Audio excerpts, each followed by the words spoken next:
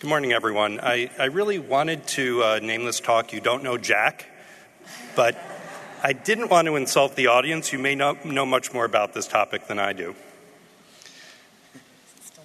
It's still not working. Okay. These are relevant potential conflicts of interest. Maybe it's working now. We'll see. Maybe it is AIM. So, no? Back, please. Okay. So as an overview, we'll go over the mechanism of action. We'll talk about the efficacy and safety, practical use, and some novel JAK inhibitors. And really the first three items are talking about tofacitinib, which so far is the only JAK kinase inhibitor that we have in the clinic, and really just for the last 6 months. So we'll go over some practical points about that. Next slide, please. So how do JAK inhibitors differ from the biologic agents that we've been hearing about? Well, first of all, they work intracellularly. They're not working outside the cell. They're not working in the serum or anywhere else. They're inside the cell. They're synthetic drugs. They're not proteins. And they're obviously small molecules, which means based on their absorption characteristics, they can be given orally and be effective. And because they're small molecules, they're not expected to be immunogenic, so you should not see loss of response because of anti-drug antibodies. They also have very stable and very predictable pharmacokinetics. We see lots of variation from individual to individual, sometimes within the same individual with biologic agents. We don't expect that much variation with the JAK kinase inhibitors. Next, please. So the mechanism of Janus kinase inhibitors, and that's what JAK stands for, Janus kinase, facing inwardly and outwardly for the cell, just like the Roman god Janus. And the biology is as follows, and you can click through all the items here down to 6 or 7, so that I don't have to keep saying next and stop there. Okay, so what happens is the cytokines bind on the surface of the cell to a specific receptor. Beneath the surface are the Janus kinases, and these are activated by phosphorylation. And then the Janus kinases phosphorylate sites on the receptor and recruit the STATs within the cell. The STATs are then phosphorylated by the activated JAKs. Thank you. And the STAT dimers then translocate into the nucleus and they modulate gene expression. So in so doing, they increase levels of a variety of pro-inflammatory cytokines, and this drives a self-perpetuating chronic cycle of inflammation and immune cell activation. So what the JAK inhibitors do is they interfere with the binding of the JAK kinase inhibitors. They inhibit that enzyme, and therefore inhibit everything downstream, and therefore they're going to interfere with this amplification cycle within the cell and outside the cell that is pro-inflammatory. It's an interesting mix-and-match system. There are JAKs 1 through 3, as well as TYK2 in the family, and it's a mix-and-match scenario. Different cytokines have beneath the surface different combinations of the JAK family. So if you have an agent that blocks JAK1, for example, you may be inhibiting IL-2, interferon gamma, interleukin-6. If you inhibit JAK3, you might inhibit IL-2, you might inhibit other things. Basically, the specificity of the agent will predict which cytokines will be inhibited downstream. So it's a complex system, and I'll start by saying that none of these chemical compounds are 100% specific for any one member of the family. They all have relative degrees of specificity for the individual components. So their profiles could differ in both efficacy and safety, and I think we'll see some of that. So let's talk a lot about tofacitinib because this is in our hands now. We are using this. We need to know all we can about how best to get the most out of this very interesting agent. And we start with clinical remission in the OCTAVE-1 and OCTAVE-2 studies. These were 2 studies. They were exact replicas of each other. They included both TNF-experienced and TNF-naive patients.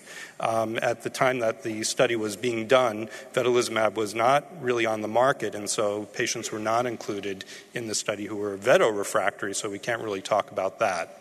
However, you see here by the definition of remission, which is total Mayo score of less than or equal to 2, no subscore greater than 1, rectal bleeding subscore of 0. Basically, this includes endoscopic 0 or 1 as well, that you see tofacitinib is effective in both studies with about roughly a 10 to 13% effect size superior to placebo.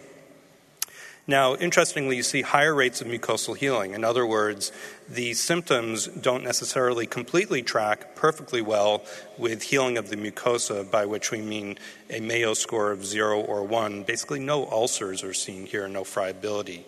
And so here you can see that tofacitinib is achieving rates of roughly 30% compared to only 11%, 15% with placebo at the induction phase.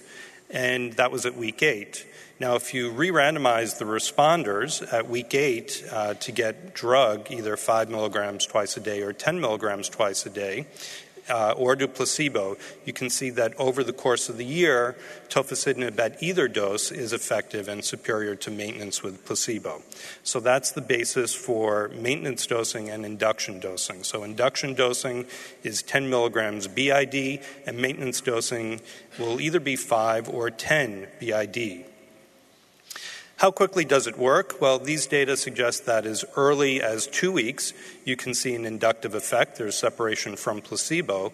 But in fact, similar to the data that you saw before with other agents like ustekinumab, if you really dig down deeply into the diaries that patients keep in these studies, even by day 3, you can see separation of tofacitinib from placebo-treated patients in terms of rectal bleeding. So you could see response or the beginning of symptomatic relief as early as 3 days, even if not full response. What about the patients who do not achieve a clinical response by week 8? Well, in the study, those patients could get open-label long-term extension for another 8 weeks. So if you took those patients, about half of those patients who were initial non-responders actually at week 16, meaning 8 more weeks of treatment, they actually do achieve response. And so if you look at the combined inductive effect over 8 weeks or 16 weeks, you see about 3 out of 4 patients responding ultimately, which is a really very good outcome. So I think the moral of this story is if the patient has not responded by 8 weeks and there's no urgent reason to stop the treatment, try to give it another 8 weeks and you might actually get additional patients to respond. What about the patients who have had prior TNF exposure? Whether you're looking at Octave 1 or Octave 2, remember these are replicative studies, what you find is that the patients who had prior TNF exposure, while they have lower absolute rates of response and remission, you actually see an identical effect size over superiority over placebo in the TNF experience as compared to the TNF naive patients. It's about 10% for remission. So the moral of the story is that the drug works regardless of whether you failed TNF inhibitors or not, but the absolute remission rates are going to be lower with the TNF experienced patients, just as you've heard with all the other agents. And this is what you can expect for, this is clinical remission, so it's both symptoms and endoscopic remission at the end of 1 year in Octave Sustain, rates as high as 41% with 10 milligrams BID over a year. Now, after 8 or 16 weeks to get the patient into response, remember those patients are getting 10 milligrams twice a day for that time period. Some of the patients were randomized to get 5 milligrams twice a day, so they're sort of de-escalating their dosing. And then some of those patients clearly lost response. So one question is it possible to increase the dose back up to 10 milligrams twice a day? If you do that, do you recover some patients in their response? So this sort of scenario is replicated through the course of these studies in patients who went into extension. And what you can see is that you recover about 2/3 of patients over the course of a year. By 2 months, you get close to 60% of patients, mucosal healing in 60% of patients at 1 year, half of patients in remission at 1 year. So you don't get everyone back, but you get some. However, as you'll see in the safety data, there may be some good reasons to try to reduce the dose to 5 milligrams BID for maintenance rather than just keep everyone on 10 BID forever. What about the safety? So the safety looks very good. This is octave sustained. This is over 1 year, looking at a comparison of placebo, 5 milligrams twice a day and 10 milligrams twice a day. You do see increased rates of nasopharyngitis, as you do with many agents. But otherwise, what you will notice at the bottom is that there is an increased rate of herpes zoster by these data as high as 5% of patients. Compared to the lower rate of 1.5% with the 5 milligram BID maintenance dose. If we look specifically at infections and try to get real point estimates for what this looks like for these patients, first of all, death was an extraordinarily rare event. There was one patient in this whole very large series of studies. Serious infections were really rare events. For the most part, what you see is herpes zoster, and mostly these are non-serious herpes zoster, meaning not multidermatomal or disseminated zoster. In fact, I don't think there were cases of disseminated zoster at all. And you see extremely rare opportunistic infections outside of herpes zoster itself. If we compare the rates of herpes zoster under treatment with tofacitinib, at least in RA data, which, mind you, is a lower dose of 5 milligrams, you can see that the anti-TNFs have lower rates, adjusted hazard ratios, of herpes zoster than tofacitinib does. You can see a hazard rate of 1.4 compared to something approximating 1 with the anti-TNF. So this clearly is a risk, and as I showed you, it's a higher risk with the higher dose. So there are also regional differences in rates of herpes zoster. In the large clinical trial program, you see the highest rates in Asian patients, so be mindful of that as well. There's a higher risk in these patients. And according to the 2017 ACG guidelines, there's a recommendation for patients over the age of 50 certainly should consider vaccination against herpes zoster, and also certain subgroups of immunosuppressed patients. And I would suggest that all your patients who you're considering putting on this agent, maybe this class, should be immunized, preferably with the recombinant non-live herpes zoster vaccine.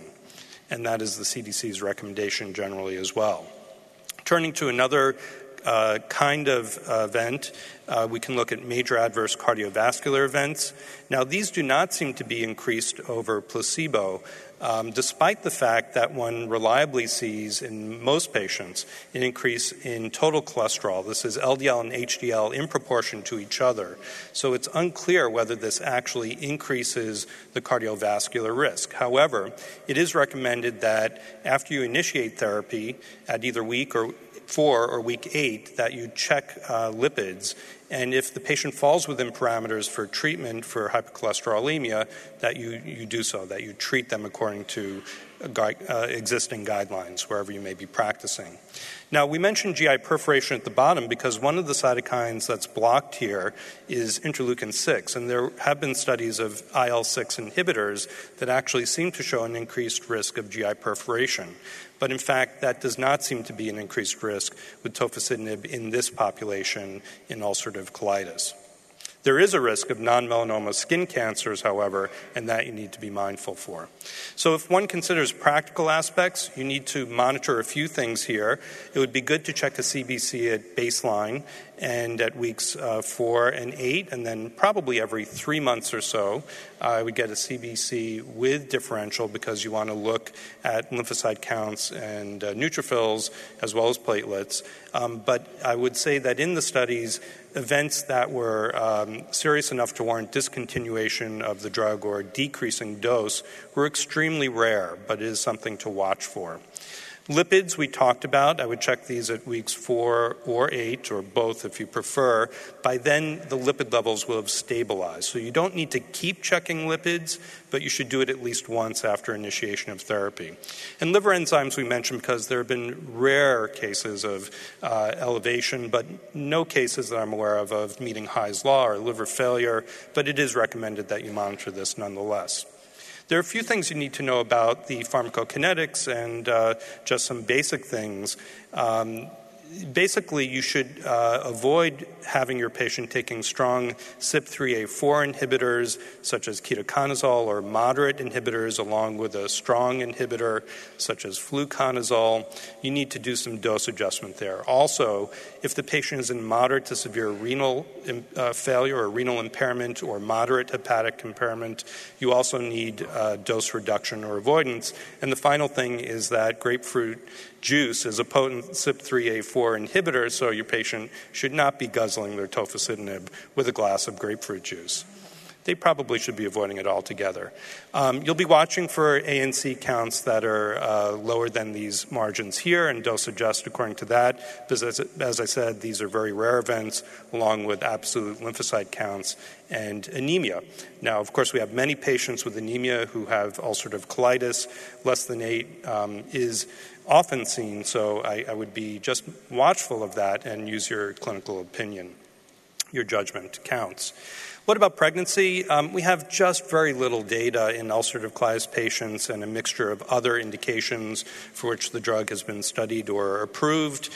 So at this point, it's generally recommended that you have the patient off of tofacitinib for 3 months or more before intending to become pregnant. For at least the handful of pregnancies that did occur while on drug, there did not seem to be any real increase in birth defects or other issues, but I wouldn't intentionally do this at this point. So the summary of adverse events are that herpes zoster is increased, especially in the higher dose maintenance arm, twice the rate of TNFs or 1.5 the rate, similar to thiopurines in my mind. Non-melanoma skin cancer, again, similar to thiopurines. GI perforation, not a risk. We talked about cholesterol. There is no immunogenicity with small molecules. I don't expect you to be doing therapeutic drug monitoring for this agent. Also, one thing I didn't mention, you can see bumps in creatinine kinase, but not rhabdomyolysis, and so there's likely no clinical impact, and as I said, little data in pregnancy. What about the half-life of this drug? In contrast to the biologic agents, which have 14 days to more than 3 weeks, you have to clear these things over 6 to 8 weeks. Tofacitinib is gone in about 6 hours after you stop it, longer if the patient has impaired renal function. However, that's just the drug level. It is thought that the biologic effect is more durable than that and may be more like 2 or 3 weeks before the effect is fully cleared. So this is the take-home slide, the practical use of tofacitinib in UC. Cameras out. Dosing, the induction dose is 10 milligrams BID for 8 weeks. For 8-week non-responders, I would consider 8 more weeks if they can. And if there's a response at week 16, maintain them. As far as maintenance dosing, once you get them to respond. For the TNF-naive responders, I'd consider maintaining with the lower dose, 5 milligrams BID. But for the more difficult to treat TNF inadequate responders, I'd consider maintaining with 10 milligrams BID for at least 6 months. There is some data emerging that may be the right amount of time, or till mucosal healing has been achieved. We're not sure, really. Dose adjustments are needed for liver or renal impairment and for the CYP inhibitors. Time to response, you can tell the patient you might start feeling better as little as 3 days, but you might take as long as 16 weeks to fully respond. And safety, the message is dose-dependent herpes zoster risk. Consider recombinant shingles vaccine. Check a lipid profile. Check a CBC and DIF at baseline and periodically. Skin exams every year, and liver enzymes every 3 months or so. Now, the positioning of this agent within UC is not completely abundantly clear yet, and so we rely on a number of distinct factors. We don't have much data at all in acute severe ulcerative colitis. In fact, there's just one case series just published days ago of 4 patients at University of Michigan that seem to have promising results at 30 milligrams a day. I do not recommend you try this until there's much more data. For severe extraintestinal manifestations, this is still very good, but I would say tofacitinib could also be excellent. In Crohn's disease, it's not indicated for Crohn's disease, so there's no question. Pregnancy, lots of experience with the TNF blockers. We're not talking about postoperative prophylaxis of the pouch just yet. I'd consider vedolizumab strongly for first-line therapy. It has excellent safety, best in patients with no prior TNF exposure. More important in Crohn's disease than in ulcerative colitis, in my view. Patients who have a history of opportunistic infections or malignancy or elderly, these are all good reasons to use vedolizumab. But after failure of conventional therapies, with failure with prior anti-TNFs, patients who prefer oral dosing. But I want to pause and say that if you look at the label for tofacitinib, it is for the treatment of ulcerative colitis. It doesn't require to have failed anything, not even a steroid. Patients with poor pharmacokinetics for biologics, this is an oral agent, not subject to those issues, known contraindications to anti-TNF. And for patients who are prone to dose interruption and therefore developing anti-drug antibodies, an oral agent like this is great. In the last minute, we'll talk about future JAK inhibitors, just a little bit of data. They're not all the same, as I said. Tofacitinib is relatively specific for JAK1 and JAK3. Baricitinib is not being studied in IBD. Filgotinib and upadacitinib, which are JAK1 inhibitors. And pefacitinib, I'll show you, is a JAK3 inhibitor that really unfortunately failed in this phase 2b study because the outcome that was chosen was a strange kind of dose-ranging outcome with change from baseline in Mayo score. But in fact, if you looked at more conventional outcomes like clinical remission and mucosal healing, it actually looked like blocking JAK3 alone with pefacitinib might be useful. However, I'm not aware that this drug is moving on in development. Now, tofacitinib failed in 2 phase 2 studies in Crohn's disease. By contrast, we have this agent, filgotinib, and upadacitinib, which are JAK1 inhibitors, very specific for that. And you can see that with filgotinib, that this study achieved clinical remission, clinical response, and also worked reasonably well in the TNF-exposed and TNF-naive patients both. And, by the way, also achieved some outcomes endoscopically and appeared to be safe in the induction phase. There was just 1 case of herpes zoster. Makes you wonder what longer treatment will do. And for upadacitinib, another JAK1 kinase-specific inhibitor, likewise, you could see clinical remission and a very nice effect for endoscopic remission. The doses that were higher than 12 milligrams BID that were given twice a day seemed to be highly effective for clinical remission and also for endoscopic remission. So in conclusion, the JAK inhibitors are a new class of oral small molecule agents for IBD. Tofacitinib is what we have now, but filgotinib and upadacitinib are coming along for Crohn's and are also being studied for ulcerative colitis. For UC, we can see tofacitinib has rapid onset of effect. It has stable and predictable pharmacokinetics, no immunogenicity, effective after failure of TNF blockers, but can be used anytime before then. It has a manageable safety profile with the caveats that I mentioned. Be aware of some dose adjustments for renal or hepatic impairment and for some drug interactions. So I hope you found that really useful for your practice, and thanks so much for listening.